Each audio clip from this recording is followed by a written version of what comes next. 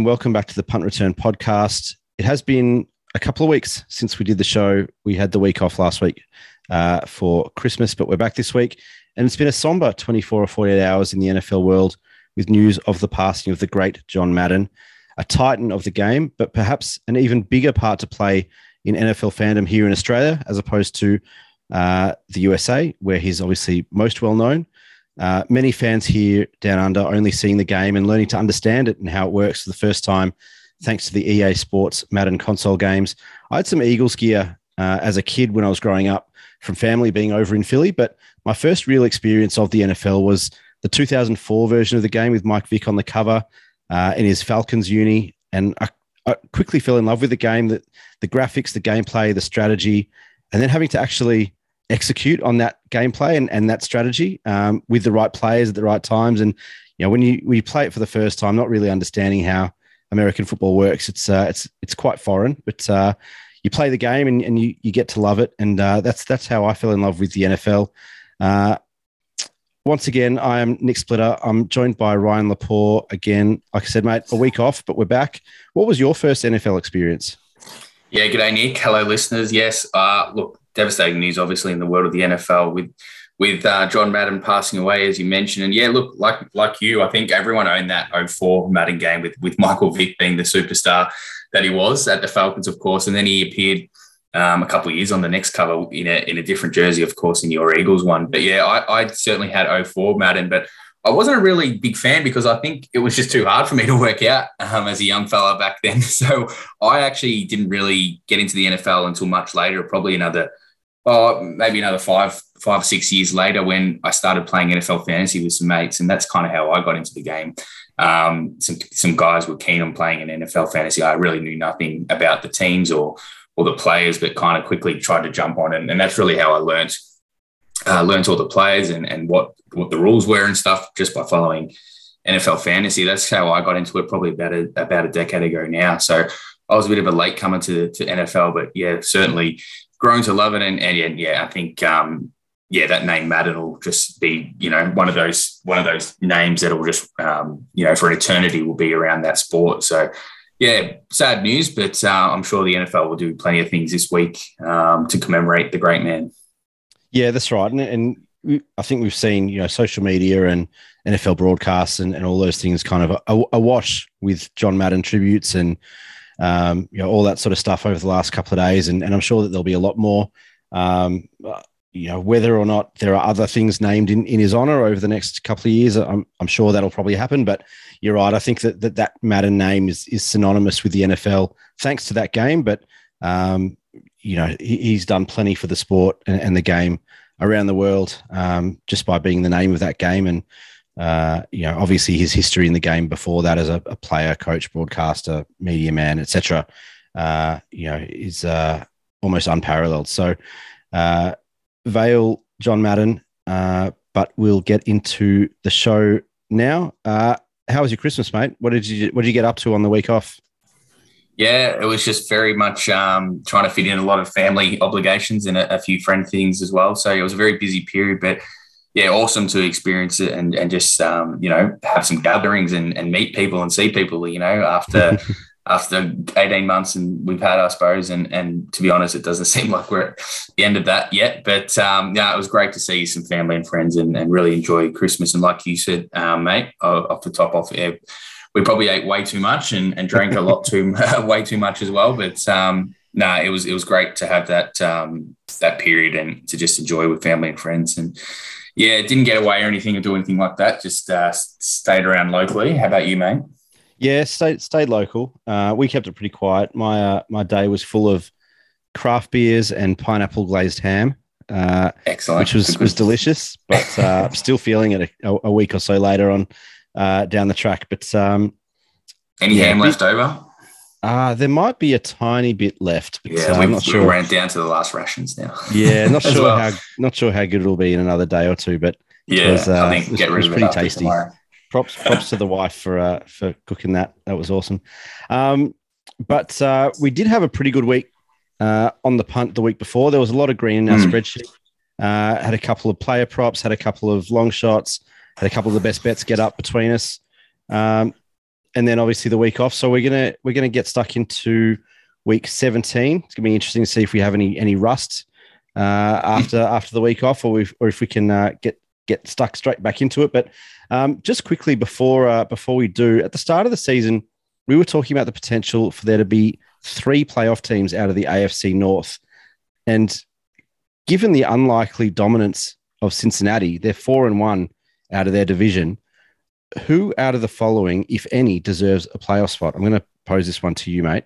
Pittsburgh, Baltimore, Cleveland. Do any of them deserve a playoff spot this year?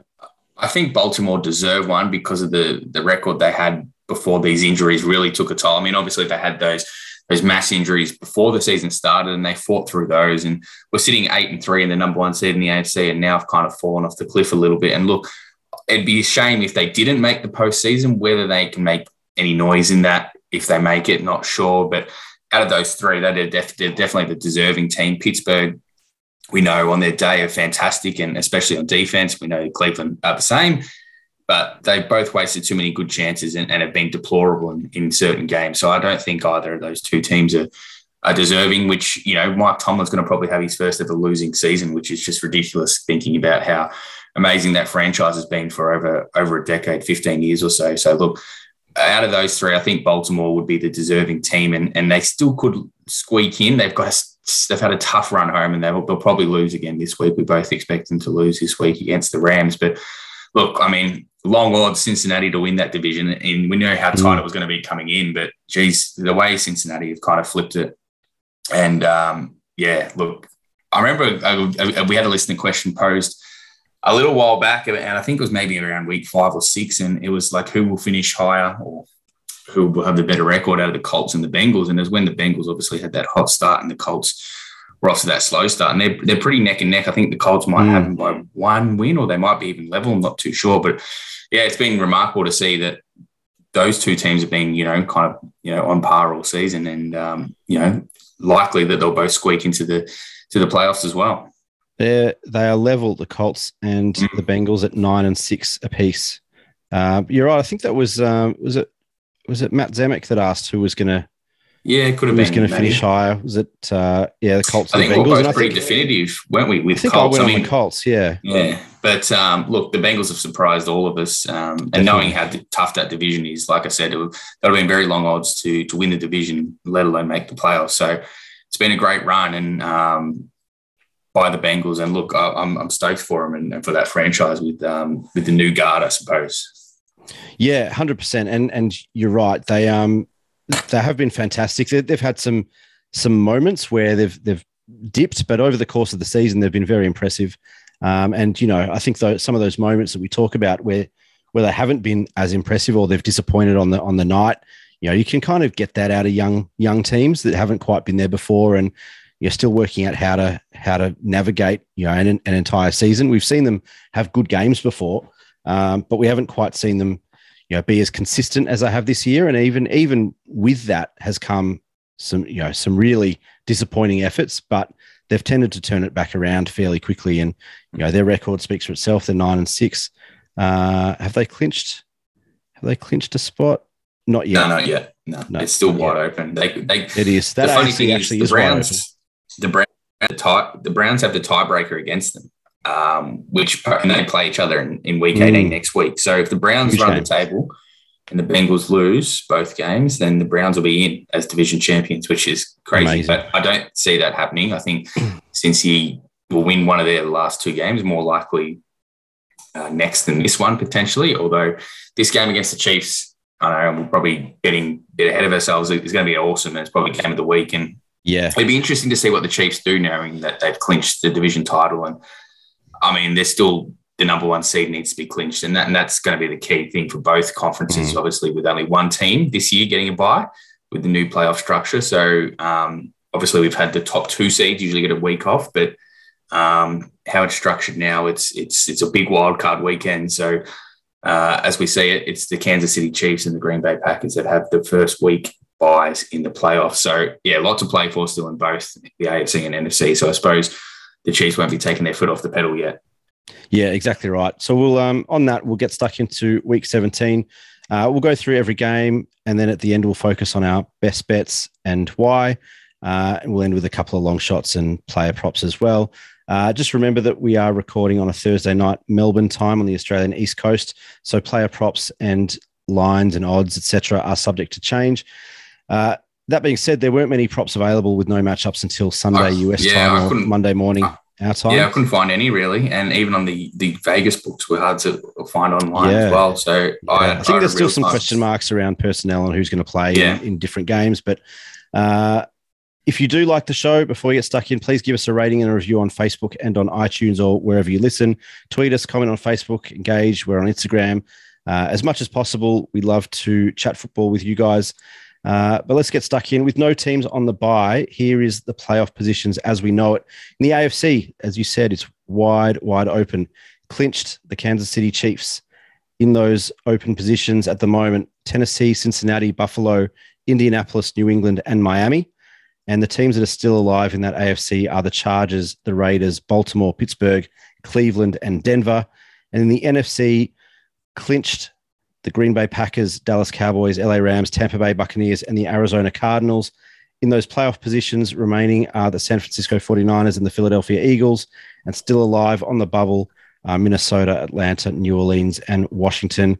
The following teams have been eliminated from NFL 2021: Jacksonville, Detroit, Houston, New York Giants and Jets, Seattle, Chicago, and Carolina. So week 17, we kick off Monday, 5 a.m., Australian Eastern Time, Las Vegas at Indianapolis. The Colts -6.5. The total is 44.5. What have you got for us? Yeah, playoff picture, huge for this one in the AFC, as you mentioned. Obviously, Indianapolis hold a wildcard spot at the moment. The Raiders are right there on the bubble to try and sneak in after back-to-back wins. So they almost look like they shut the bed as they do every season, but they've kind of bounced back with back-to-back wins. I mean, they did face a very depleted Cleveland team. Only just beat them. They only just beat the Denver Broncos last week without Teddy Bridgewater. So their form isn't amazing, but they meet the Colts at the right time with obviously Carson Wentz testing positive for COVID and will miss this game. So the Colts will probably start with Jacob Eason, although they did put the phone call into the great man, apparently, Phillip Rivers. But, Jacob Eason will start, which doesn't fill me with at all any confidence whatsoever. And the key personnel missing on the offensive line with some serious talent off there with Quentin Nelson and a few others. And I know you're going to go into it a bit more, so I'll let you kind of dive in there. But look, I just obviously they're going to feed Jonathan Taylor, and every game he's notched 100 yards this year, they've won, and they're 9-0 when he's done that. I know the Raiders' defense, the run defense, isn't great, but with those key personnel missing on that offensive line, and look, he's a superstar and he's right in the MVP conversation, of course. But yeah, I just don't know if he's going to have a huge game. He's carried a huge workload as well over the last few weeks. And the Colts are going to really rely heavily on him to get the points and the yards going. So with Jacob Eason under center. So look, I like the unders in this game. The Raiders haven't been great on offense either the last few weeks in very low scoring wins against the Broncos and the Browns, as I mentioned. So I like the unders in this one. And I even like the Raiders as a sneaky plus. I was almost tempted to take him. There's one of my long shots is the extended line on the Raiders, a bit of an alternative line of +9.5 and into the under 37.5, because I kind of see a 2016, 2013 kind of score line. So yeah, look, I'm thinking it's going to be a low scoring battle, and I'll take the unders 44.5 very happily in this one. Yeah, I'm leaning to the unders as well. It's not a play in this one for me, but I don't mind it. It is actually in one of my long shots, which we'll touch on at the end of the show. But starting with Las Vegas, the Raiders have been competitive this season, that is for sure. They've improved on defense, and on offense, it seems like they've unearthed a gem in Hunter Renfrow in the slot. He's only 8 catches away from being the third Raider in history with 100 receptions in a single season, just 15 catches from tying Darren Waller's record for most ever receptions by a Raider in a single season from last year. He's 51 yards away from the first Raiders wide receiver to hit 1,000 receiving yards in a season in 5 years, and there's still 2 games to go. But this Colts team just hits different, I think. They are a top 10 overall DVOA team. They're top 10 in both DVOA offense and defense, weighted 6th overall when ranking according to more recent performances. We've seen they've kind of turned things around in the second half of this season, become that franchise, that team that we expected them to be at the start of the season. Since the second half capitulation to the Bucs, The Colts have shut out the Texans. We know that's not much, but they have also defeated essentially the AFC leader in the New England Patriots and the NFC leader in the Arizona Cardinals. The Colts recently have been hit hard by the COVID protocols, but so have most teams.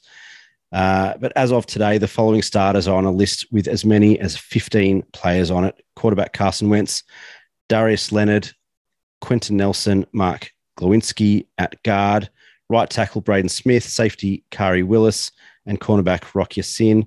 There's some decent talent there that's not going to be out there playing for the Colts this weekend. But having said all that, the Colts are built to be stronger than the sum of their parts. And that's the way that their franchise has been built over the last 5 or 6 years, pretty much since the retirement of Andrew Luck. They knew that they had to rebuild. They knew that they couldn't rely on one person at quarterback, and they've built the rest of their franchise to be stronger than just individual players. I think that they're simply a better franchise and a better team than the Raiders here, and I like them to win this one by more than a touchdown, no matter who starts at quarterback. I've got the Colts at -6.5. Do you have anything else to add to that, mate? Yeah, look, I just can't have the same confidence in the Colts without Carson Wentz there. I know, like you said, and what you said makes perfect sense. They're a far better franchise than the Raiders and a lot more trustworthy from the scalps that they've beaten. But that's with a bit more of a full strength team. So yeah, in this one, I just can't jump into that minus line, especially at almost a touchdown. But I think it'll be a tight battle. So yeah, the unders is for me. But the Colts could easily blow them out of the water as well. So yeah, interesting matchup not to begin week 17 because they're all in the same time this week. So yeah, it's going to be a good red zone with plenty of games. That's for sure. We're kind of on the same page, but also kind of a head-to-head. So that'll be an interesting one to watch. We have a bit of a head-to-head in the long shot, I suppose. So yeah, we can touch on that a bit later. True. We will touch on that later. Next up, the New York Giants at Chicago. Chicago -5.5. The total is 37.5. At the moment, it looks like snow and rain on Sunday in Chicago. So despite the incredibly low total at 37.5, I'm kind of thinking of taking the unders here, but for now, it's a no play. How about you? Yeah, I haven't been on the Bears all season until last week, and we didn't do a show, and I tipped the Bears to win, and some Nick Foles magic lifted them over the line in a snow game, of course. So, I mean, the Bears are obviously used to Big that. Dick Nick. Go on. Big Dick Nick. Dick Nick, indeed. Some ran a bit more trickery. The Nick Foles, some Nick Foles specials, and look, it was a pretty cool catch by Demir Bird to get that 2-point conversion and essentially seal the win for the Bears. And the Giants' season has just gone from bad to worse, and it hit a low point last week against the Eagles with Jake Fromm starting and going a 6 for 17 for 25 yards and an interception before he got benched. So, look, it'll be interesting to see who starts for him this week, if they go back to him or if they go with the veteran Mike Lennon. And same with the Bears. Do they stay with Nick Foles or do they rush Justin Fields back? So, yeah, it's an interesting one. Look, the Giants are shot. I think they've thrown in the towel. I think the Bears, that might have given Matt Nagy and that locker room a little bit of confidence and, potential, I don't think they're going to be there together next year. So, look, it might be a nice way to send him out with another big win. So, I think they give their home fans something to cheer about at home. And I think the -5.5 seems decent enough for the Bears against a really deplorable Giants outfit. So, yeah, not confident, but I'll take the Bears here. Can Matt Nagy keep his job in Chicago? No, I don't think so. I think they're too far gone. I would be flabbergasted if he's there come week 1. No, I think he'll see out the season. I think that was the talk that he might see out the season, but I think they part ways, and I think Ryan Pace, is it, the GM? I don't think that he might still be there, but I don't think Matt Nagy will be. I think they both have to go. Sure, yeah, they both have to go. I agree. And the same clear out's going to happen in New York, but I think they're saying Joe Judge is going to keep his position, but Dan Gettleman's got to go for sure. Yep. 100%. 100%. Yeah, there'll be a big off-season change coming, I think, for a lot of franchises. Fingers crossed. Tampa Bay at the New York Jets. The Jets +13. The total is 45.5. The Bucks are reeling. The championship Bucks are reeling following injuries to Lenny Fournette, Chris Godwin, Mike Evans, and Levante David, all unlikely to make it back before the playoffs. Plus, Antoine Winfield Jr., Jason Pierre-Paul, and now Shaq Barrett all banged up and missing time potentially. Yeah.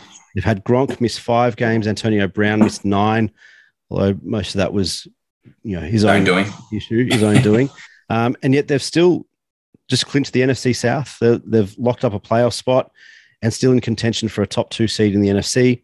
They should win this one pretty easily over the Jets, who are once again or still irrelevant. But I'm hesitant to back them here for a 2+ touchdown victory with so much talent on the sidelines. Is there anything that you want to add on this one, mate? Yeah, look, it's incredible how banged up they have been, the Bucs, and they had a pretty much golden run to the Super Bowl last year. I mean, obviously they had to win 4 playoff games, or 3 playoff games in a row away from home before obviously hosting the Super Bowl essentially. But it's just gone from, everything was aligning for Tom Brady to repeat, and just things are just starting to fall off. A lot of injuries. Obviously, Mike Evans, as you mentioned, is now on the COVID list as well as being injured. So, look, it'll be interesting to see how that plays out. But there's no way that the Jets win this match, but I don't think you could jump into a 13-point line with all those injuries that you've mentioned for Tampa Bay. But, yeah, like you said, they're probably a little bit lucky that they play in a pretty weak division this season because, like you said, with all those injuries, I mean, they've been still one of the best teams all season, but there hasn't been any pressure from any other team to put on them for that division crown. So, the Bucs, they'll coast through the next couple of weeks, try and get themselves right for the playoffs. So there's no way you could take a 13-point line. They're just going to try and do the bare minimum to get a win and stay healthy, I think. So, not too much more to add against, like you said, that irrelevant Jets team.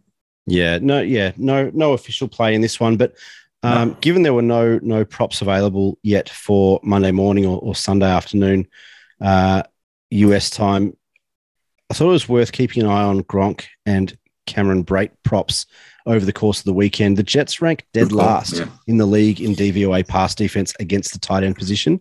So with Fournette, Evans, and Godwin missing again, there should be plenty of looks for the tight ends, especially in the red zone. So just keep we know Brady loves those tight ends, especially in the red zone. Not just obviously Gronk, but he's got a pretty good connection with Cameron Brate, as you said. So I think Gronk only had 2 or 3 targets last week, which was a surprise given those outs, but I can't see that happening again. Like you said, Gronk and Brate in the red zone are kind of Brady's two favorite targets, but Antonio Brown will probably have a big one again. I think that was his 23rd 10 reception game last week or 11 reception game last week, which was insane for Antonio Brown. It's amazing numbers. He's got a decent CV, hasn't he? Despite all the other dramas, but and there's been a few. Yeah, there's been a few. Well, let's not forget he was a Raider for 2 minutes. That's true. That's true. He was too.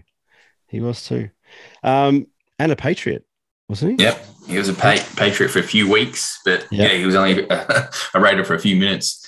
That's true. What have we got next? Monday morning.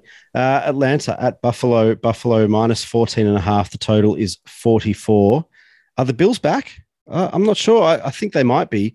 Buffalo's taking care of the Panthers and Patriots in consecutive weeks to reclaim the top spot in the AFC East, while they've also risen back to number 3 in overall DVOA ratings, ranked 2 in DVOA defense and 6 in DVOA offense.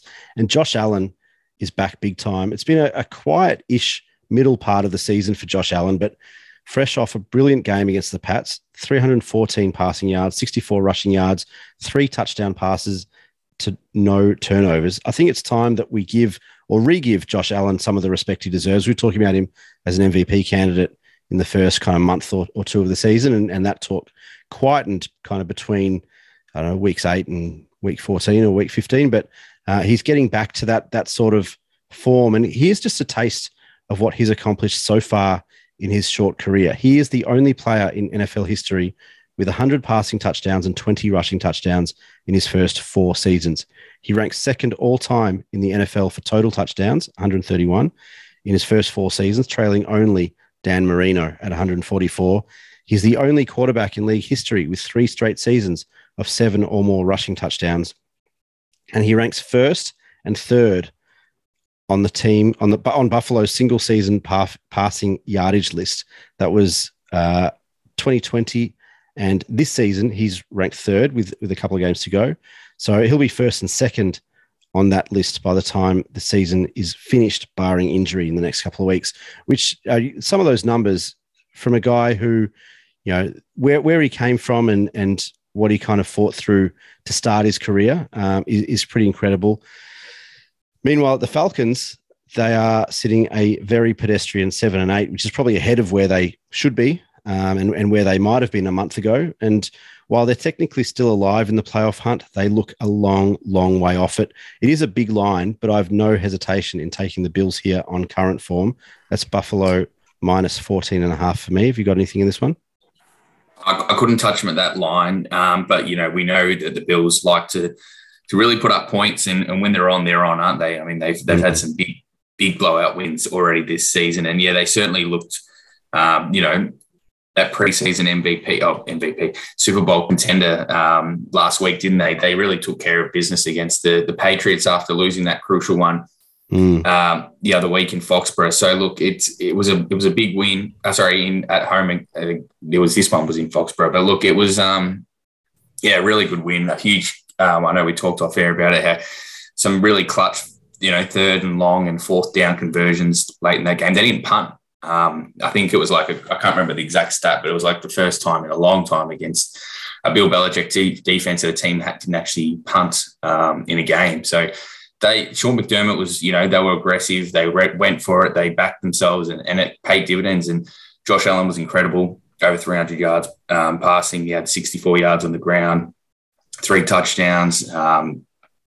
It was a phenomenal effort, and it took back the lead of the AFC East, more importantly. And now they're in their own playoffs, in their own destiny, in their own hands, I should say. So they've got very winnable games against the Falcons and the Jets at home to finish the season. So barring a catastrophic choke, and which is very possible with a couple of my big futures running through the Bills in the AFC East, so we know anything could happen. We won't jinx them just yet. No, we might exactly. leave them to next week.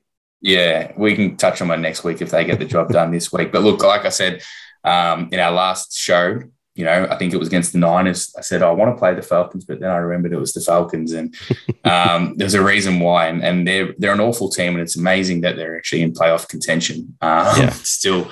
And they'll probably beat the Saints next week and still be a chance. So I can't see them beating the Bills, but at that huge line, I can't get involved in this one. So it's no play for me, but fingers crossed the Bills just do the job. Yeah, no, fair enough. I completely understand that. Philadelphia at Washington, huge game in the NFC East. Washington plus 3.5. The total is 45. And somehow my Eagles are still in line for a playoff berth and somehow could even clinch it this week if they beat Washington, if the Packers beat the Vikings, and if the Panthers beat the Saints. But other than that, it's a no play for me. Doing some sums. Oh, I've been doing the maths all week. My Washington football team, if I can call them that, are still in the hunt for a playoff spot. They weren't because they were embarrassed last week. My God, that was ugly. And I actually didn't see a second of the game, but I was just watching the box score and it was just ticking and ticking and ticking. And it was ridiculous. I had Amari Cooper, so in one of my fantasy leagues in a PPR league. So I was just watching him trying to get catches, but he didn't get into the end zone, which ultimately was a bit costly. But 56-14 or something ridiculous like that, the score was. And it was just embarrassing for Washington, who, to be fair, really didn't roll out much of a team. They have been depleted by COVID. But I don't think they can upset the Eagles here, although the line is almost tempting to play the Eagles, but they'll get some players back here, Washington. But as we know, it's you can't be too sure with these Philly games, so we'll stay out. Let's hope your Birds can sneak into the playoffs, mate. They could be dangerous. Who knows? So no play for me either, mate. But very interesting watch and a few different scenarios to keep our eye on over the weekend. Yeah, certainly not going to tempt fate with this one or next week for that matter. But no play for both of us. Have you got Dallas the week after? Yep. Yeah. Yep. So I'd prefer to clinch it this week than have to beat Dallas next week for obvious reasons. Look, all those scenarios are very likely. And look, obviously being in the wild card spot at the moment, if they win out, they're obviously in. I think they'll win this week. I think the Packers will beat the Vikings. So Yeah, let's hope the Panthers can beat the Saints for the second time this season for you, mate. But I think Philly are in a good spot to still clinch a playoff spot, regardless if they win or lose this week. Well, it is. They probably need to win this week. Amazing. To be honest. It is pretty amazing, given. Week, to be honest. Yeah, I think so. But it is pretty amazing, given a week into the season, the Eagles were ranked as one of the bottom 2 or bottom 3 squads in the NFL, which is amazing. It's I'm kind of happy with the way things have, or content is probably a better word than happy, but content with how the season has gone. But would love a postseason berth just to see how Sirianni and Hurts and Sanders and those do in the heat of battle. Anything can happen, as we know, in the NFL playoffs. So just got to get there. So exactly. Fingers crossed for you, man. Thanks, mate. That's very, very gracious of you. Especially against my beloved Washington football team. Exactly. I'm not sure I would have been as gracious as that, what I was saying. Next up, the Kansas City Chiefs at Cincinnati. The Bengals plus 5.5. The total is 50.5. There are probably a couple of games ahead of this one for game of the week. Maybe not. But this is remarkably, and I say remarkably because I'm not sure anyone would have picked this at the start of the season, remarkably a huge game in the AFC conference playoff seedings.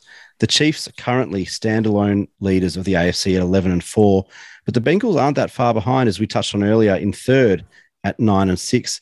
And if Cincinnati can win this one, and they have won some big games this season, so it's certainly not out of the realm of possibility, then they stamp themselves as a legitimate challenger for the AFC crown, I reckon. The Bengals' offense is astonishing to watch. Joe Burrow has over 4,000 passing yards. T. Higgins and Jamar Chase both have over 1,000 receiving yards. And Joe Mixon has over 1,000 rushing yards. And they're all 25 or younger and still getting better. And then you add in Tyler Boyd and CJ Uzuma. And this offense is just about as electric as any in the league right now. And that includes these Kansas City Chiefs. That includes the Green Bay Packers. They are quite incredible to watch. But having said that, the Kansas City defense is now a top 10 DVOA defense when weighted to more recent performances, and they still have a top 5 offensive unit at the same time. And so while the improvement in Cincinnati has been stunning, I think the Chiefs show just how far the Bengals still have to go to be considered an elite team. I really am unsure which way to go here. It feels like the line is pretty much spot on. I feel like both teams should be pretty confident of being able to cover this spread either way. So it's a no play for me, but I do have a small play on Joe Mixon anytime touchdown at $2. The Bengals are ranked 3rd in red zone rush offense, and the Chiefs are ranked 22nd in red zone rush defense. So little play on their number 1 rushing back, in the red zone, I think is worth a play. What have you got, mate? Yeah, nice start. I like it. Mate, I reckon it's game of the week for sure. It's going to be a cracker, obviously. Joe Burrow, the heir apparent, potentially, coming up against Patrick Mahomes. I mean, after last week, it's a must-watch game. 525 yards in a franchise record display, the 4th most passing yards in a single game. Matt Schwab is number 2 on that list, if you can believe that, for the Texans. That's amazing. As probably being belted out over the Twitter sphere and everywhere else in the NFL this week. But yeah, 525 yards, obviously.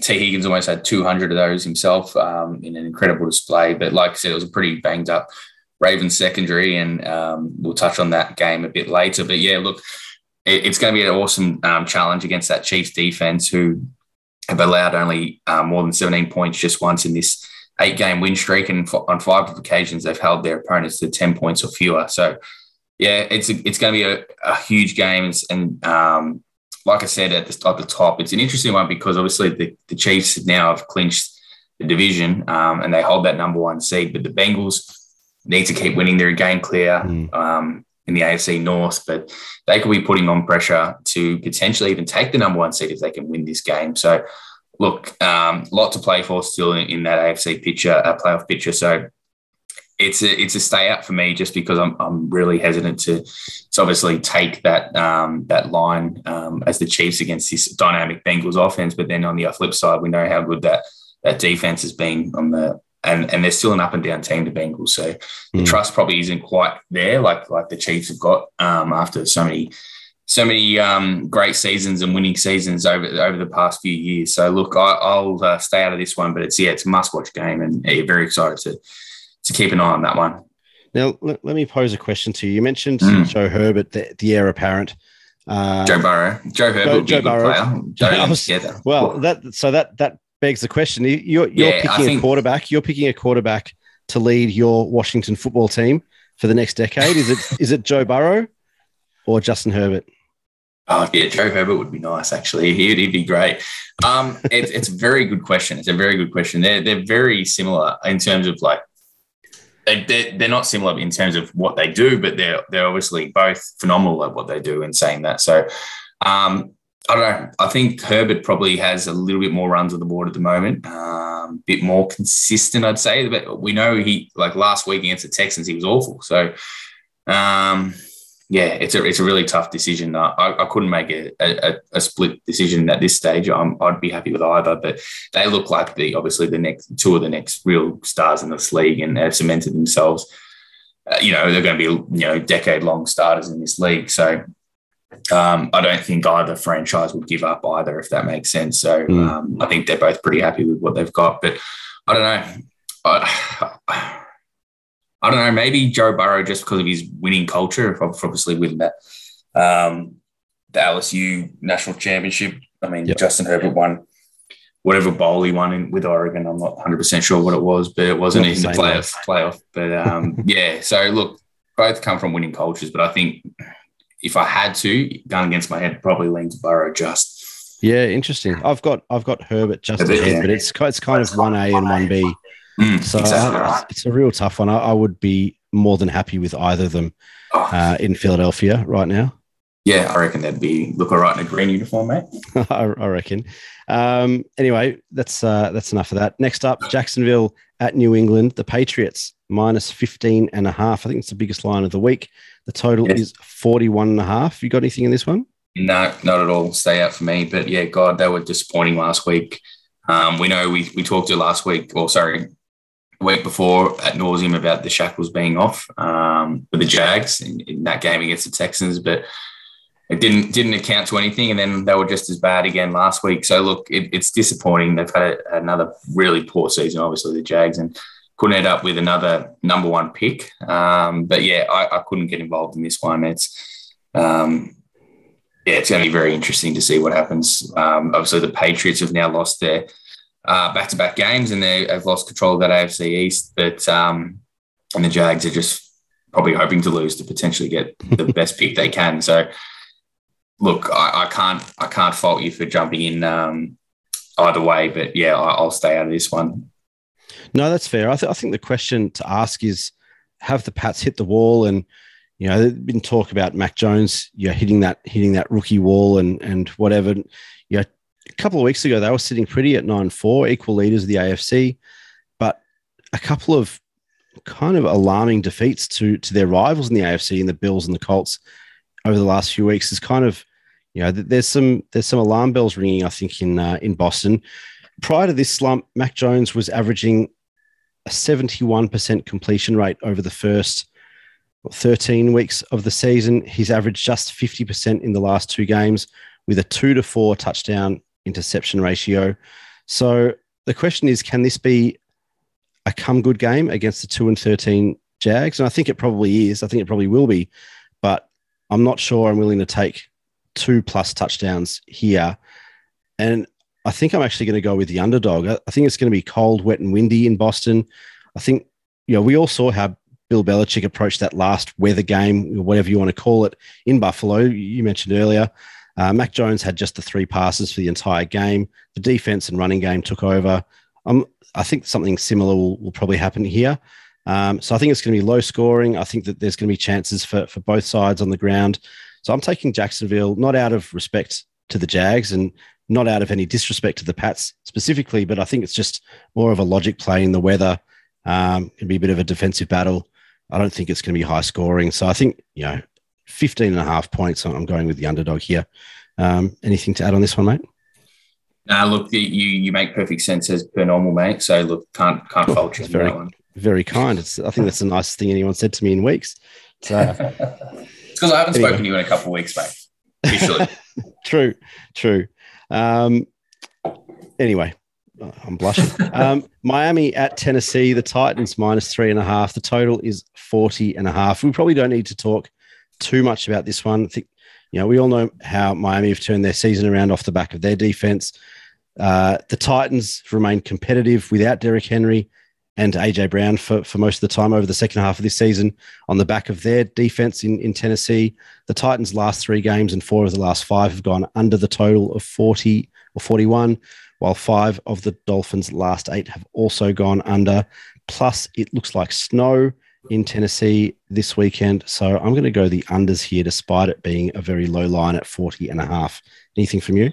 Yeah, look, if those conditions, if they are correct, that suits Miami, you'd think. That defense has obviously been lights out during this win streak of 7 games. They had a franchise record or franchise equal record, 8 sacks last week. I mean, they gave Ian Book all kinds of nightmares to have. But look, they've been impressive. They're the first team ever in NFL history to have a 7-game win streak and a 7-game losing streak in the same season. So it's been a tale of 2 seasons, obviously, for the Dolphins, who at the halfway point I labelled as my most disappointing of the season in the AFC, and they've certainly turned things around since then. And look, they'll make the playoffs. I think they could even win this, and they're obviously destiny's in their own hands now. They do have, I think they play the Jets next week. I could be wrong, but I know it's a divisional game, and I think they've played the Bills twice and they've played the Pats twice. So that means that leaves the Jets. So obviously they'll win that. So one more win here and they'll seal it. But say on the flip side, Tennessee can seal the division with a win here as well. They can win the AFC South for the second straight year with a win. So yeah, huge game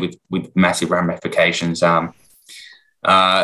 Again, like last week, the Titans, it was a tale of 2 halves. They held scores in that first half, but then A.J. Brown, who just cleared IR, went off in that second half, and Tannehill and him had an amazing connection. He had 11 catches and 145 yards in a half of football, and the Niners just couldn't stop him. And look, he's going to pose a threat for that Dolphins defense, but I think the Dolphins D couldn't doubt you having the unders. That would make sense, and that was the play I was leaning to, if anything, in this one. But I'll stay out of this one as well. But yeah, another must-watch game just for the stakes on the line in the AFC here.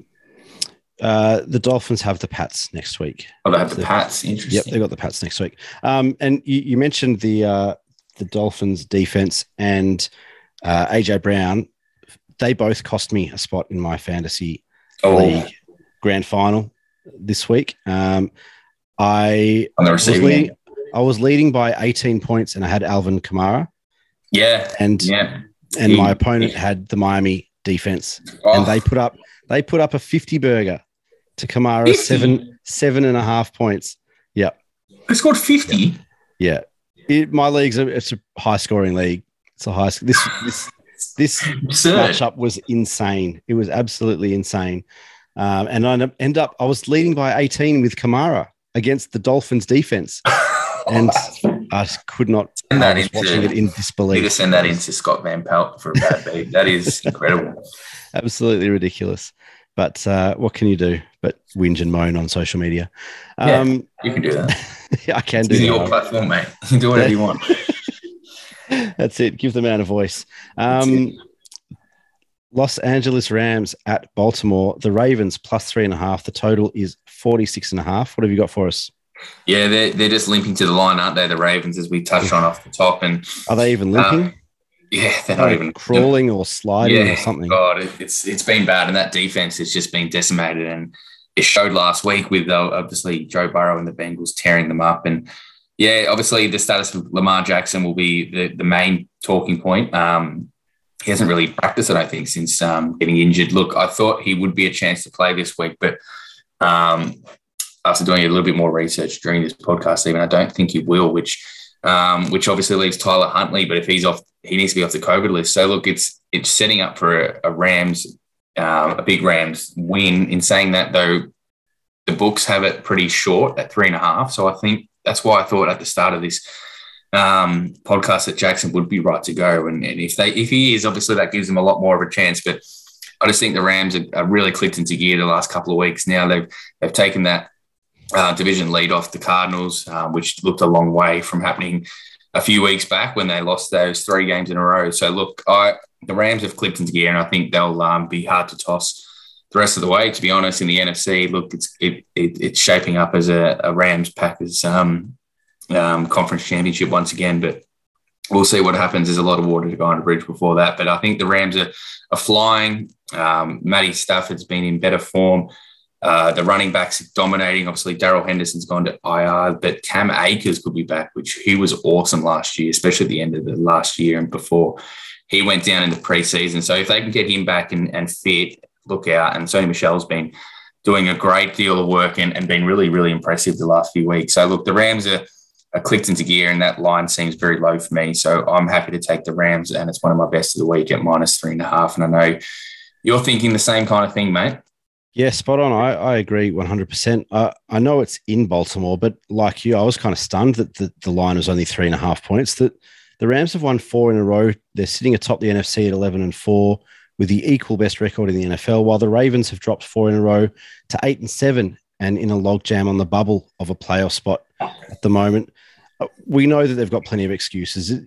This is not about how good the Ravens are as a full team, as a healthy team, as a full franchise. This is just the situation that they're in. They've been decimated, unlike anything seen before in the NFL with injuries. But I just don't see how they remain competitive enough with the Rams at the moment for long enough over the course of a game to cover this spread. The dam has burst for the Ravens, and we spoke about it a fortnight or 3 weeks ago. How long could this last? That they were each week they were dropping like flies. They'd lose another 2 or 3 or 4 players, but they were still winning. But now they're not winning anymore, and I'm not sure that they can get back to that. I'm not sure they can get back to that winning form. I'm not sure they can stay competitive enough over the course of a game against this type of elite opposition. In the last 2 weeks, they've lost by 20 to the Bengals and 11 to the Packers, which bodes really well for the Rams being probably better than both of those. The Rams are looking good for some of my season futures predictions. $2.40 to win the NFC West, which we weren't sure about a month or so ago, and $17 for the NFL's best record. So pretty happy with those at the moment, but there's still a couple of weeks to go. Like you, mate, I'm on the Rams -3.5. It's one of my best of the week. Cam Akers was a really interesting one. I saw that they'd kind of activated him off IR earlier in the week, and I think I read somewhere that they were looking to pay him a bonus or something because he was on the roster at the end of the regular season or something like that. I don't think he'll play this week. I'm pretty sure he won't play this week, but I think it is still possible that he could play next week and into playoffs. They can get him healthy for the playoffs. It's a huge bonus. Huge bonus, huge X factor. Like you said, Darrell Henderson's been really good over the last month. Sony Michel's been really, really good. I think Henderson's more of that, utility runner, can come at you at different angles, but whereas Sony Michel's really that kind of DeMarco Murray, bull at a gate, downhill runner. Straight lines, exactly. That kind of red zone, 1 yard line type thing. Yeah. But he's been really solid as a backup. And before Henderson missed last week, I think they were sharing some time on the field as well. So, look, everything's kind of working out well for the Rams at the moment. And I just don't see how the Ravens can compete far enough into this one. The Rams here are probably my best bet of the week. Yep. Yeah, couldn't agree more. And it looks to be potentially a precursor, but could be our lock of the week as well. The Rams, we've had some success with them. It seems like a low line, especially if Lamar doesn't play. And like we said, how banged up that secondary is. So look, the Rams, like I said, clicking into gear and look good things this week, I think. Yep, agreed. We move into the later slate on Monday morning, Australian Eastern, and we start with the Denver Broncos at the Chargers, Los Angeles -5.5. The total is 45.5. I think the definition of shitting the bed was the Los Angeles Chargers last week. That is an unbelievable loss to the Texans of all teams. And they would have been in a playoff spot. They now really are in a dogfight to get into the playoffs. And it's do or die as well for the Denver Broncos, who obviously have lost the last couple of weeks as well. So yeah, it's a huge game. I just can't see the Chargers being that bad again. And look, it's uncertain and more unlikely than not that Teddy Bridgewater again miss, which pits Justin Herbert up against Drew Lock. So I'll take that matchup every day of the week. And look, if they can get Austin Eckler back as well this week, which I think they will, and I think they'll even get Derwin James, Joey Bosa, those kind of guys back after the COVID outs. Huge names. That's huge. That's huge into the Chargers. They're at home. They've probably been better away from home this year, but look, I think they're just too explosive and too much on the offensive side. They'll put up too many points to the Broncos, let's put it that way, especially if Drew Lock starts. So I think that -5.5 is a decent bet, and I'm keen on them to really bounce back hard this week. So I'll take them at -5.5, mate, pretty confidently. Yeah, I kind of agree. The Chargers are another one of those teams that are kind of on the bubble of those playoff spots. Those 2 consecutive losses that you mentioned, including that shit the bed defeat to the Texans that you mentioned. You took the words right out of my mouth. They're 8-7, but a couple of weeks ago they looked like they were going to run away with that division. And since then the Chiefs have clinched. So it's pretty amazing stuff out of that division. But really, basically because the Chargers have failed. We know how much the Chiefs have improved, especially on the defensive side. But the Chargers had that spot, and they've given it up. So it's really hard to put a finger on where the Chargers are at right now. But the Broncos could tie these records at 8-8 apiece, keeping alive their own very slim playoff hopes. So that could make for a pretty entertaining game if the Broncos decide to sling it a little bit. But I think the Chargers eliminate Denver at home. I think keep their season alive. The Chargers -5.5, and I'll have a little play on the over at 45.5 as well. If Denver decide to sling it and they can put it's usually a pretty safe bet in a Chargers game. Actually, I'm keen to know the stats on their overs this year, but they tend to go over more times than not. That's for sure. I'll leave that one to you to do the research. You're good with those trends, so I'll leave that one with you. But we'll move on to the next. I'll move on to the next game. Houston at San Francisco. The Niners -12.5 point favorites. The total is 44.5. Houston will not win 2 in a row. They will not win 2 in a row. And San Francisco will not lose 2 in a row. The Niners can't afford to drop this one at home.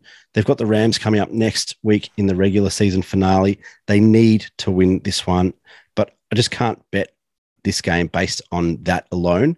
Jimmy G says he's confident to play this week despite a fractured thumb, but he hasn't practiced all week, and he did throw 2 interceptions and missed a wide open Kyle Juszczyk touchdown pass last week. I'm not sure if he'd already injured the thumb at that point, but even if he is ruled good to go, it is a type of injury that makes gripping the ball and throwing the ball and controlling those passes incredibly hard. So that's definitely one to keep an eye on. The Texans have nothing but pride to play for. They're currently in line for the number 3 overall pick in the 2022 NFL draft. And with a huge raft of issues to fix, they desperately need to bring talent into that franchise. And it's imperative that they don't fall any lower than the 3rd pick. If anything, they want to get higher. So I'm tempted to play the unders here if Jimmy G does play. Houston's defense is terrible, as we know, but they are especially terrible against the run, which Trey Lance could take advantage of if he is starting for the Niners. But given we don't know what's going to happen with Jimmy G yet, that's a hold for now. It's a no play for me, but definitely keep an eye on over the weekend and see what pans out in that quarterback position for the Niners. How about you? Before I touch on this one, I'll quickly give you the stats for the Chargers. Quickly saw it. They're actually only 8-7 over under. And they're actually against the spread, they're 7-8. There you go. Makes sense. Yeah. But over Doesn't and help under. At all. No, well, over and under after a loss, though, they're 5-1. So be confident with your play there. So they'll obviously coming off a loss. That trends to be an over result. Look, this one, yeah, I put you on the spot here as well, mate. I know you were keen on the Texans to have the worst record in the league, but they had that line about 4 wins. Was that a flat 4 or was it 4.5? It was a flat 4, so it's currently a push. I've got a line through it, but it's that stings. You did not expect what happened last week. That's a shocker. No, it was a shocker. And I completely blame the Chargers. Yeah, it is a push, so you get your money back. Let's hope it stays as a push because, I don't think they can win 2 in a row, as you said, against this 49ers team. It's must win for them. Obviously, they're still in the wild card spot in the NFC. They lost the game last week where they were 10-0 up at halftime and looked in control of that one against the Titans, but managed to blow that one.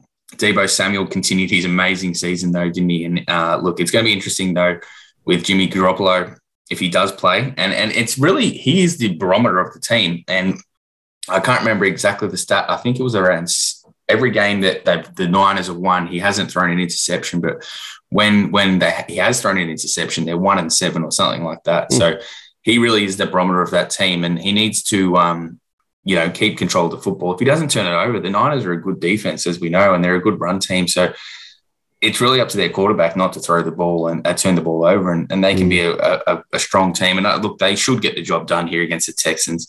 It's a high line, though, well over 10 points, which is a bit scary. And if anything, I'd be probably tempted to play the Texans at plus 12.5, but it's a no play for me in this one. But an interesting one to keep an eye on, especially for teams that follow NFC teams like yourself, mate. But no play for me in this one. Yep, completely understand. Next up, Arizona at Dallas. Dallas Cowboys minus 5.5. The total is 51.5. And I'll tell you what, I just can't pick this one. The Cowboys offense has been underwhelming at the least through the second half of this season. And while they are deserved NFC East winners, which is gross, I can't believe I just said that, after a pummeling of your Washington football team last week to get them back on track, I'm not sure they entirely deserve to be 5.5-point favorites over this Cardinals franchise. The Cards have also seen a dip in form. They started the season 7-0, as we know, but they've gone 3-5 since then, including 3 consecutive losses coming into this one. I'm expecting a big game from Kyler Murray to try and correct the trend. The Dallas defense has been amazing all season, but they do struggle against a strong run game. Kyler Murray's only thrown 2 touchdowns in the past 3 games, and his rushing numbers are way down on last year, even accounting for the fact that he missed those games a few weeks ago. I feel like that he puts the Cards on his back in this one. And just a little stat that in 10 games at AT&T Stadium in Dallas across his high school, college, and now pro career, Kyler Murray has never lost a game. He's 9 wins and a tie at AT&T Stadium in Dallas. So Kyler Murray, anytime touchdown on the ground at $2.88 is a little play for mine. But other than that, no play in this one.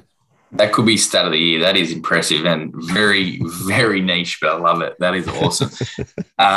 Look, it's hard to bet with any confidence with Dallas here now, isn't it? Because of that stat alone, honestly. But look, it's a really tough game to pick, as you said. I think that's exactly right. And that line is a really tricky one as well, to which way to go in that. And look, if anything, the Cards probably don't deserve to be that big an underdog, do they? They've been they've been the best team in the NFC, let alone the NFL for the majority of the season. And they've just really dipped the last few weeks with a few injuries. Obviously, James Conner didn't play last week either. That loss to Detroit was inexcusable, no doubt. But look, other than that, they've lost against the Colts and I can't remember who they lost to before the Lions, but Rams. So it was, that's right. Packers. It was the Rams. That was earlier in the season, and they did lose that, but that was earlier in the season. But they've lost to the Rams and then the Lions, and then now I've just got from blank now, and the Colts. So they're decent teams. So look, I wouldn't be surprised if, like you said, that other than last week's humiliation of 56 points by the Washington against no one, essentially, that, like you said, that Cowboys offense has been underwhelming and that defense has been carrying them. But this is a very dynamic offense, and look, it's going to be a really interesting game and one of the best games of the season. One of the best games of the week, could be one of the best games of the season. Who knows? But yeah, I can't play confidently in this one either, mate. So it's a no play for me, but. Like you said, it's a must-watch. Yeah, I agree. I don't think that like I said before, I don't think the Cowboys deserve to be 5.5-point favorites. But also, like you said, don't think that the Cardinals deserve to be 5.5-point underdogs. It's just a weird one, given the form lines and the trends across both these franchises over the last 6 or 8 weeks. I'm leaning Arizona, but yeah, like you said, just can't play that at the moment, given their last 3 weeks and missing your James Conner, like you said before. Chase Edmonds has missed a lot of time. He's back now, but missing DeAndre Hopkins for the next couple of weeks as well still. So it's just a real tough one to play, but can't wait to watch it. I think it should be a great game to watch, but not sure I want to be playing too much in this one. Yeah, no, just stay out, I think. Agreed. Carolina at New Orleans. New Orleans -7. The total is 38.5. Have you got anything in this one? I do, mate. I'm pretty confident in this one, and it's going to be a bit more of a high-scoring contest than the books think. Look, with a noted quarterback, I suppose, returning for the Saints, that'll give them a bit of impotence. And Sam Darnold's essentially playing for his career, really, isn't he? I mean, he's going to be given the starting role back this week. He came in, played last week, and didn't perform very well at all. But look, he's got a career and a contract to play for, so I feel like there'll be something, and obviously a division game brings out the best in a lot of both teams usually. So I can see points in this one. There's no way the Saints can be as insipid or as bad as they were last week. Surely not. That was disgraceful on offense by the Saints. And look, I know there was insinuating circumstances with about 16 players on the COVID list, but it was pretty disastrous from all aspects. But I feel like it can be a bounce back at home this week for the Saints. Obviously, they were at home last week as well. But look, there's a lot to play for. They're still in playoff position, playoff hunt at the moment. So it's a must-win game. But I can see points in this one. That line seems pretty low to me. I know that both defenses on their day can be, top 5, top 10 at the very worst. But I just think there's enough weapons on both sides to see some points in this one and a bit more of a shootout than the books expect. So I think there's a bit of an overreaction here after last week's disaster. So I would have had that closer to around 41, 42 points. So I'm happy to play the over 38.5 in a very low line. So, yeah, I'll play the overs here, mate. Yeah, I agree with you. I mean, we touched on last week's game a little bit before we were talking about Miami as well and mentioned about my fantasy league semi-final. So I'm pretty livid with the Saints offense. But you're right. That was the most insipid performance I've seen from a New Orleans side in 15 years, I reckon, since they won that Super Bowl in 08, 09, 07, 08, whatever it was. So, I mean, it's just a real weird situation, I think, in New Orleans.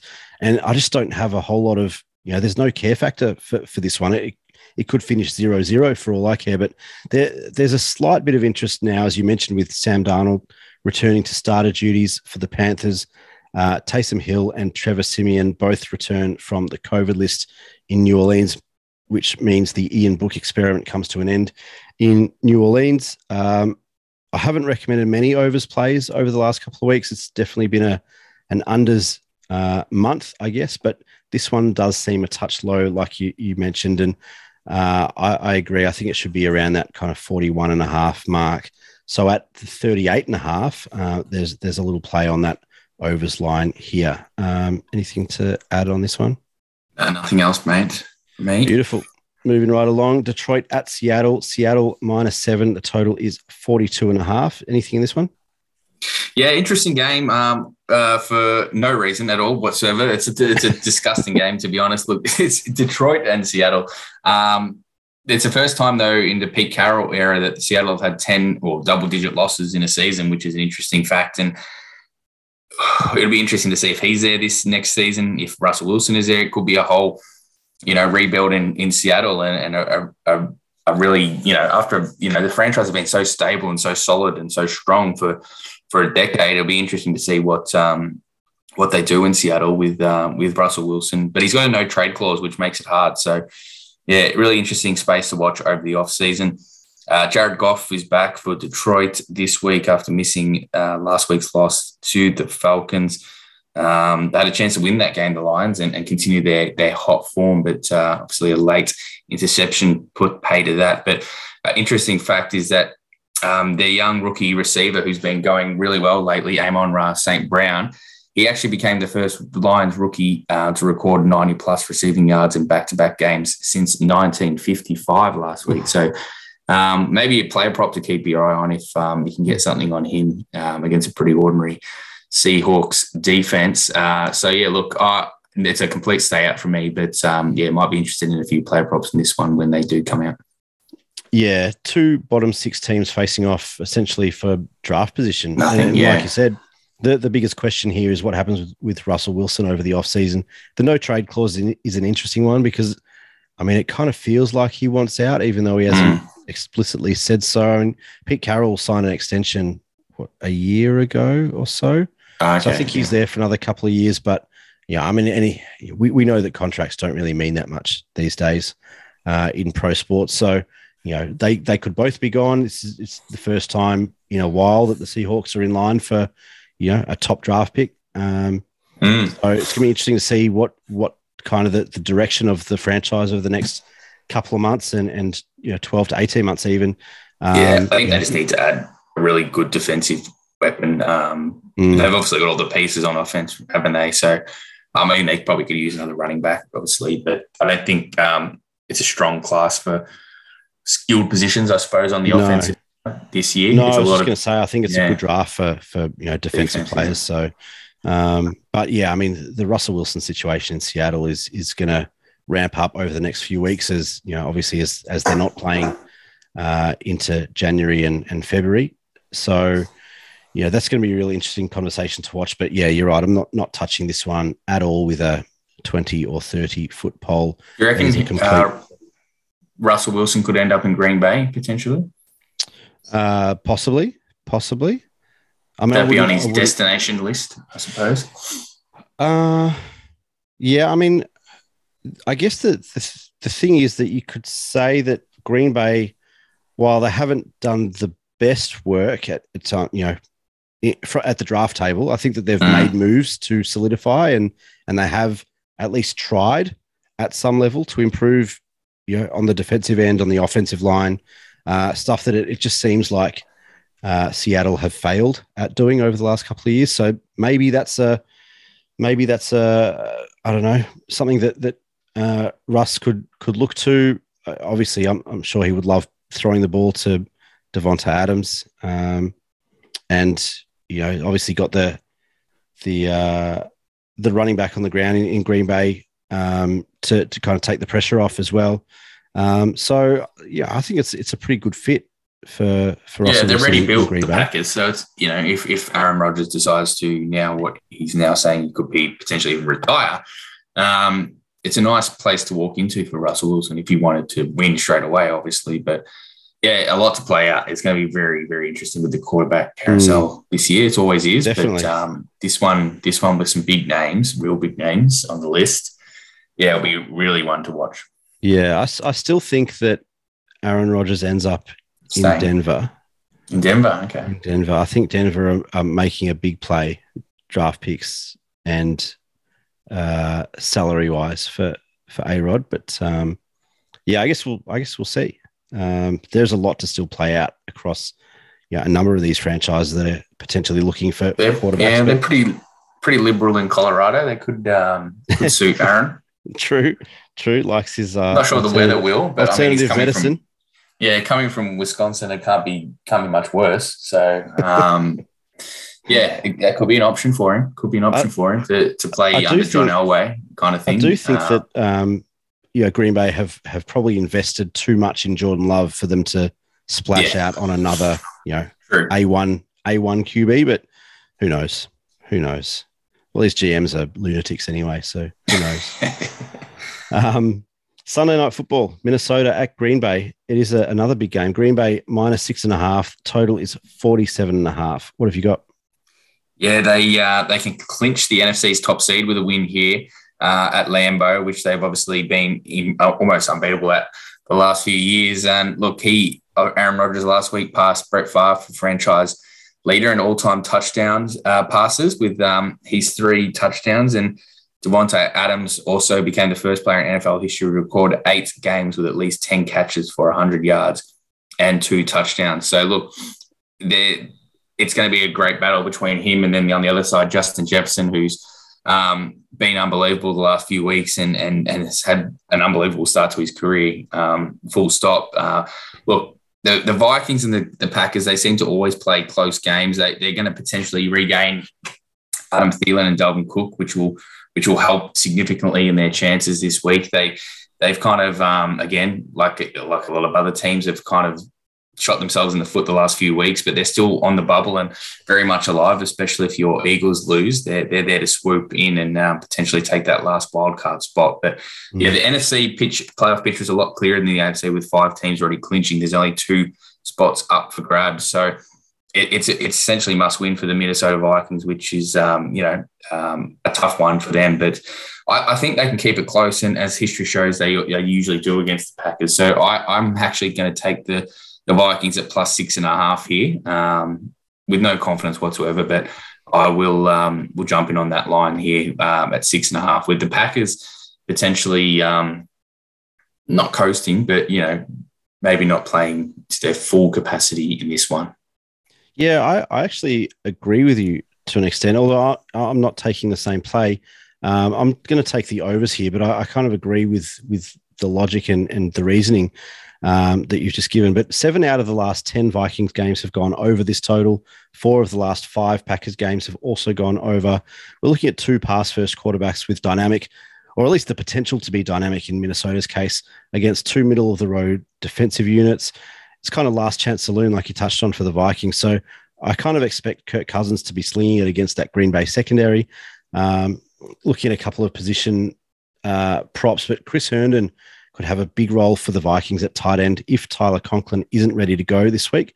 The Packers ranked 24th in DVOA pass defense against tight ends in 2021. So keep an eye on that scenario, as there could be some decent props in there for either Tyler Conklin or Chris Herndon, the former Jets tight end, if Conklin doesn't play. But yeah, I'm going over 47.5. I think there's some points in this one. And I think this one will go over 50. Any final thoughts?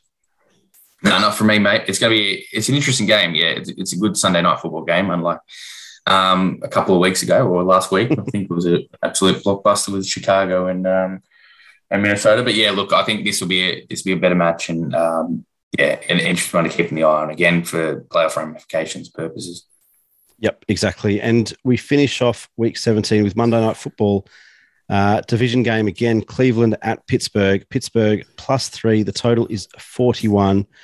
And my rule, as I've kind of spoken about all year, 2 average teams, field goal spread, underdog at home. I'm taking the Steelers at +3. What have you got? God, it was a bad day to be a Steelers fan, wasn't it? It's not often you see your team down 30-0. Look, it was a case where they even had to bench Ben Roethlisberger late in the fourth quarter in that humiliating loss. And it was a 5th straight game the Steelers have failed to score a first half touchdown. It's their longest streak since 1940. So that speaks volumes of that offense and how poor they've been kind of going the last few weeks. Obviously, the writing's now on the wall, which it probably has been all season. But for Ben Roethlisberger, he's going to go down as a Hall of Famer and obviously a 2-time Super Bowl champion. But yeah, his time is now up. Look, Baker Mayfield, who is essentially playing for himself for a contract as well. Do the Browns persist with him next year? I'll pose that question to you straight after this, mate. But yeah, look, 4 interceptions last week. He just made some really bad choices. I watched a fair bit of this game, and Nick Chubb was just unbelievable and did everything in his power to help Browns win that game. And they played well, the Browns, and surprised many and really took it to the Packers last week. But those 4 interceptions just killed the Browns, and Aaron Rodgers and the Packers made them pay every time. I think they scored 3 touchdowns on 4 of those. So look, he can't be throwing 4 interceptions, especially against a team like the Packers. And it was a crucifying loss for them. Would have been an upset win, obviously, but it would have really put them in the playoff hunt. And now they're hoping for other results to go their way to be a sniff. And look, they probably get the job done against the reeling Steelers this week, but there's no way I could bet in this game with any confidence whatsoever. So it's a no play from me. But I will pose that question to you, mate. Do they persist with Baker next year, or do they go looking for another quarterback? It's a really interesting question, and I don't know. I think they probably do. I think that they probably won't give him the money that he probably wants. I think that there are some things that they love about Baker Mayfield in Cleveland. I think that they love his leadership ability and his kind of vocal ability to man the troops and all that sort of stuff. But I think that there are still some question marks about his, I guess, ultimate talent level. Ability, yeah. So it's going to be a tough one, and speaks to that quarterback carousel that we're potentially looking at for the off season, because I think Baker Mayfield is an above average NFL quarterback. Is maybe not in the top 5 or top 8 in the league, but I think is probably in that range between 8 and 20, or 8 and 16, or whatever you want to look at as average. So I think that there'll be a role for Baker Mayfield in the NFL. Is he going to get paid his $30 to $40 million contract next year? Probably not. But you never know. I mean, there's always one franchise is willing to pay stupid money for a stupid quarterback. So we'll see. And Darnold got a contract, yeah. Exactly right. I mean, it happens every year, doesn't it? So we'll see. I think that Baker Mayfield will ultimately stay in Cleveland, but potentially not on that max type contract that we're getting used to in pro sports. That's probably the way I see it too, man. I think Cleveland are a bit invested in, and I don't think there's too many other options for him at the moment. I don't think they'll land a big fish like a Wilson or a Rodgers. So he's probably the best of the rest in terms of who's left on that market. So look, I don't think they've got the assets to be able to land one of those guys. So unless they're looking at an interim role like a Teddy Bridgewater or like a Drew Lock or someone, I don't think that they're there's no kind of A1 QB in the top half of the first round of the draft or anything like that this year. So no, there's nothing in the draft, I don't think. Nothing until, unless you find a hidden gem. But look, I think they just probably persist with him for another year or two and just see what they can get out of him, and obviously rely on that defense and maybe add another weapon for him, but someone that he can actually have some chemistry with and click with. But I think they're almost tied to Baker at the moment, unfortunately, potentially for them, but fortunately or unfortunately. But like you said, I think he's around right above that, above average to average quarterback. He's always going to be that middle of the road in the league. So look, he's not the worst option, but there's certainly other potential options. But I just don't think the Browns have enough, like I said, either money or assets at the moment to make any big off-season moves. So interesting again to see how that plays out in the off-season, especially if they don't make the playoffs, which seems likely now. Definitely. Well, that just about wraps up Week 17 matchups. I think we've only got one option really for lock of the week, and that is the Rams at -3.5. Feels like, having gone through that that slate, the Monday morning slate, that potentially it's a bit of a trap game at that line, but I mean, it just seems too good to be true, which makes me think that it probably is too good to be true. But I don't see how. I just can't back away from it now, and I'm too invested. I think the Rams are just too good. Yeah, likewise. I think it has to be our lock this week, mate. So we've got them both in our best this week. So let's lock that in as our lock of the week. Well, we've done pretty well on Rams locks. I think we've had them 3 times. We've won all 3. So let's ride to the well again. Let's ride to get us back to 500 here, mate. That would be huge, given the perilous situation we were in a couple of weeks ago. I think we were 5 and 8 at that stage. We can now if we 3 get in back a row. to 8 and 8, that's pretty huge, and potential gives us to momentum.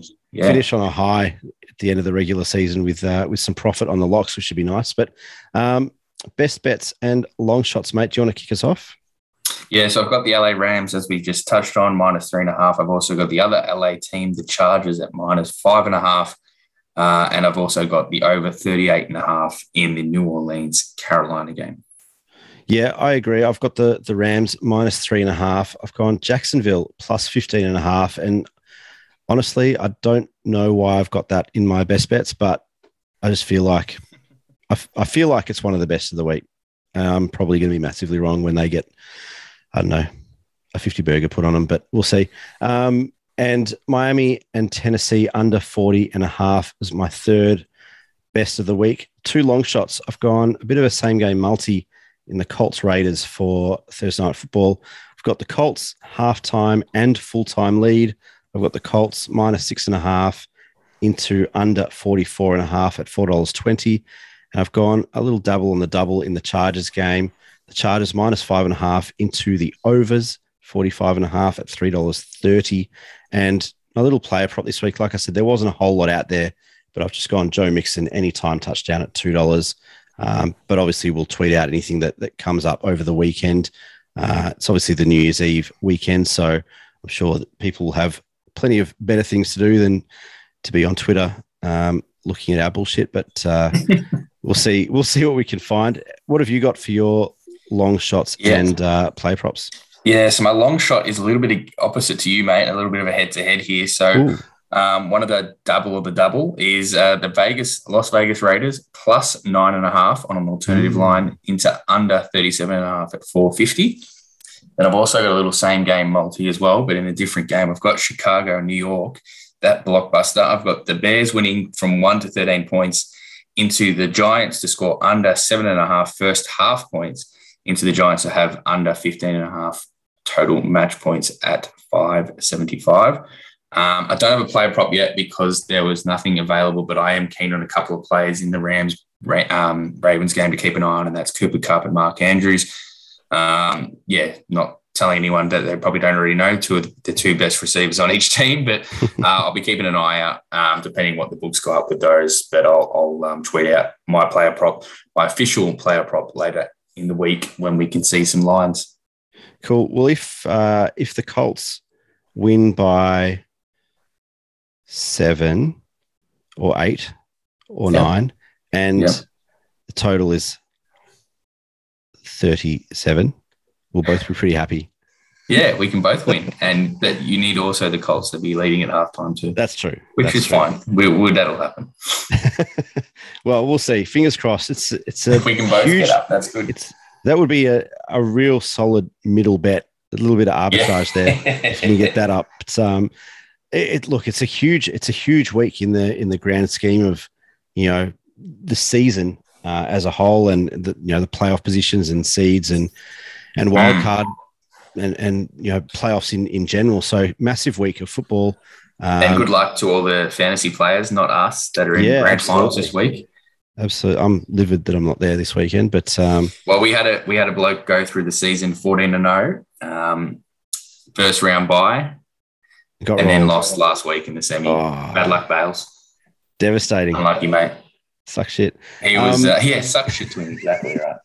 He's had Jonathan Taylor all year, and he only got, I think, 10 points or something, which is very low for JT this season. JFT, as Joshy White would call him. So, look, bad luck, Bailey. You had Josh Allen as well, and he still couldn't get over the line, and he got over 30 points. So, you're a bit stiff, but stiff shit. Maybe not next year. So, my 7th place doesn't look that bad now. 7 out of how many? 10. And in my other league, could be worse. I just got done in the semi last week in my other league. I needed Kamara and Cooper in a PPR league to score, I think, around 50 between them. And Cooper got about 25 PPR, but Kamara, 7 or 8. So well off again. Yeah. Oh well, what can you do? It's out of our control. Ultimately, that's at the end of the day. Yeah. But, I mean, we could probably talk for a whole hour or more about bad beats this season in fantasy. Yes. That'll just bore everyone to tears even more. So let's finish it there. As always, you can follow us on Twitter at Punt Return Pod. We're on Facebook, Punt Return Podcast, and on Instagram, of course, at NFL Podcast. Thanks for tuning in. Jump on Twitter and give us a yell. You can get me at Nick Splitter. You can get Leper at Ryan Lepore.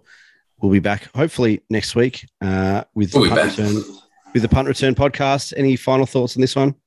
No, looking forward to the weekend, mate. Again, like I said, riding home the Bills this week as the main thing to keep my eye on, and then we can chat about that next week, hopefully.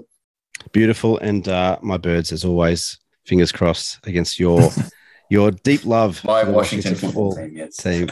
Rivalry game. Good luck to everybody, and we'll see you on the other side.